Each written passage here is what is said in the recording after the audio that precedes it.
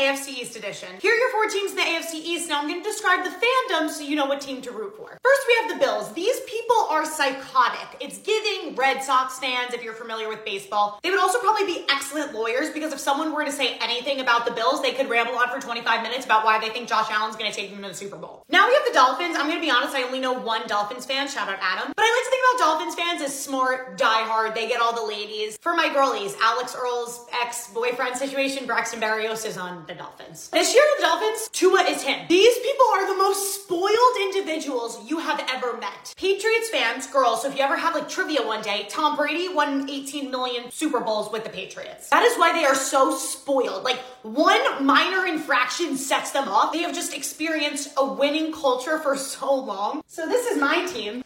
You know those people that just crave disappointment? I'm assuming there's something like really deep in therapy about this, but they've spent years of being disappointed. And this year, the one year that they thought they would not be disappointed, they genuinely thought they could go to the Super Bowl, our star quarterback got hurt. That's pretty much your fun rundown. Let me know what division you want to see next. Short Cast Club.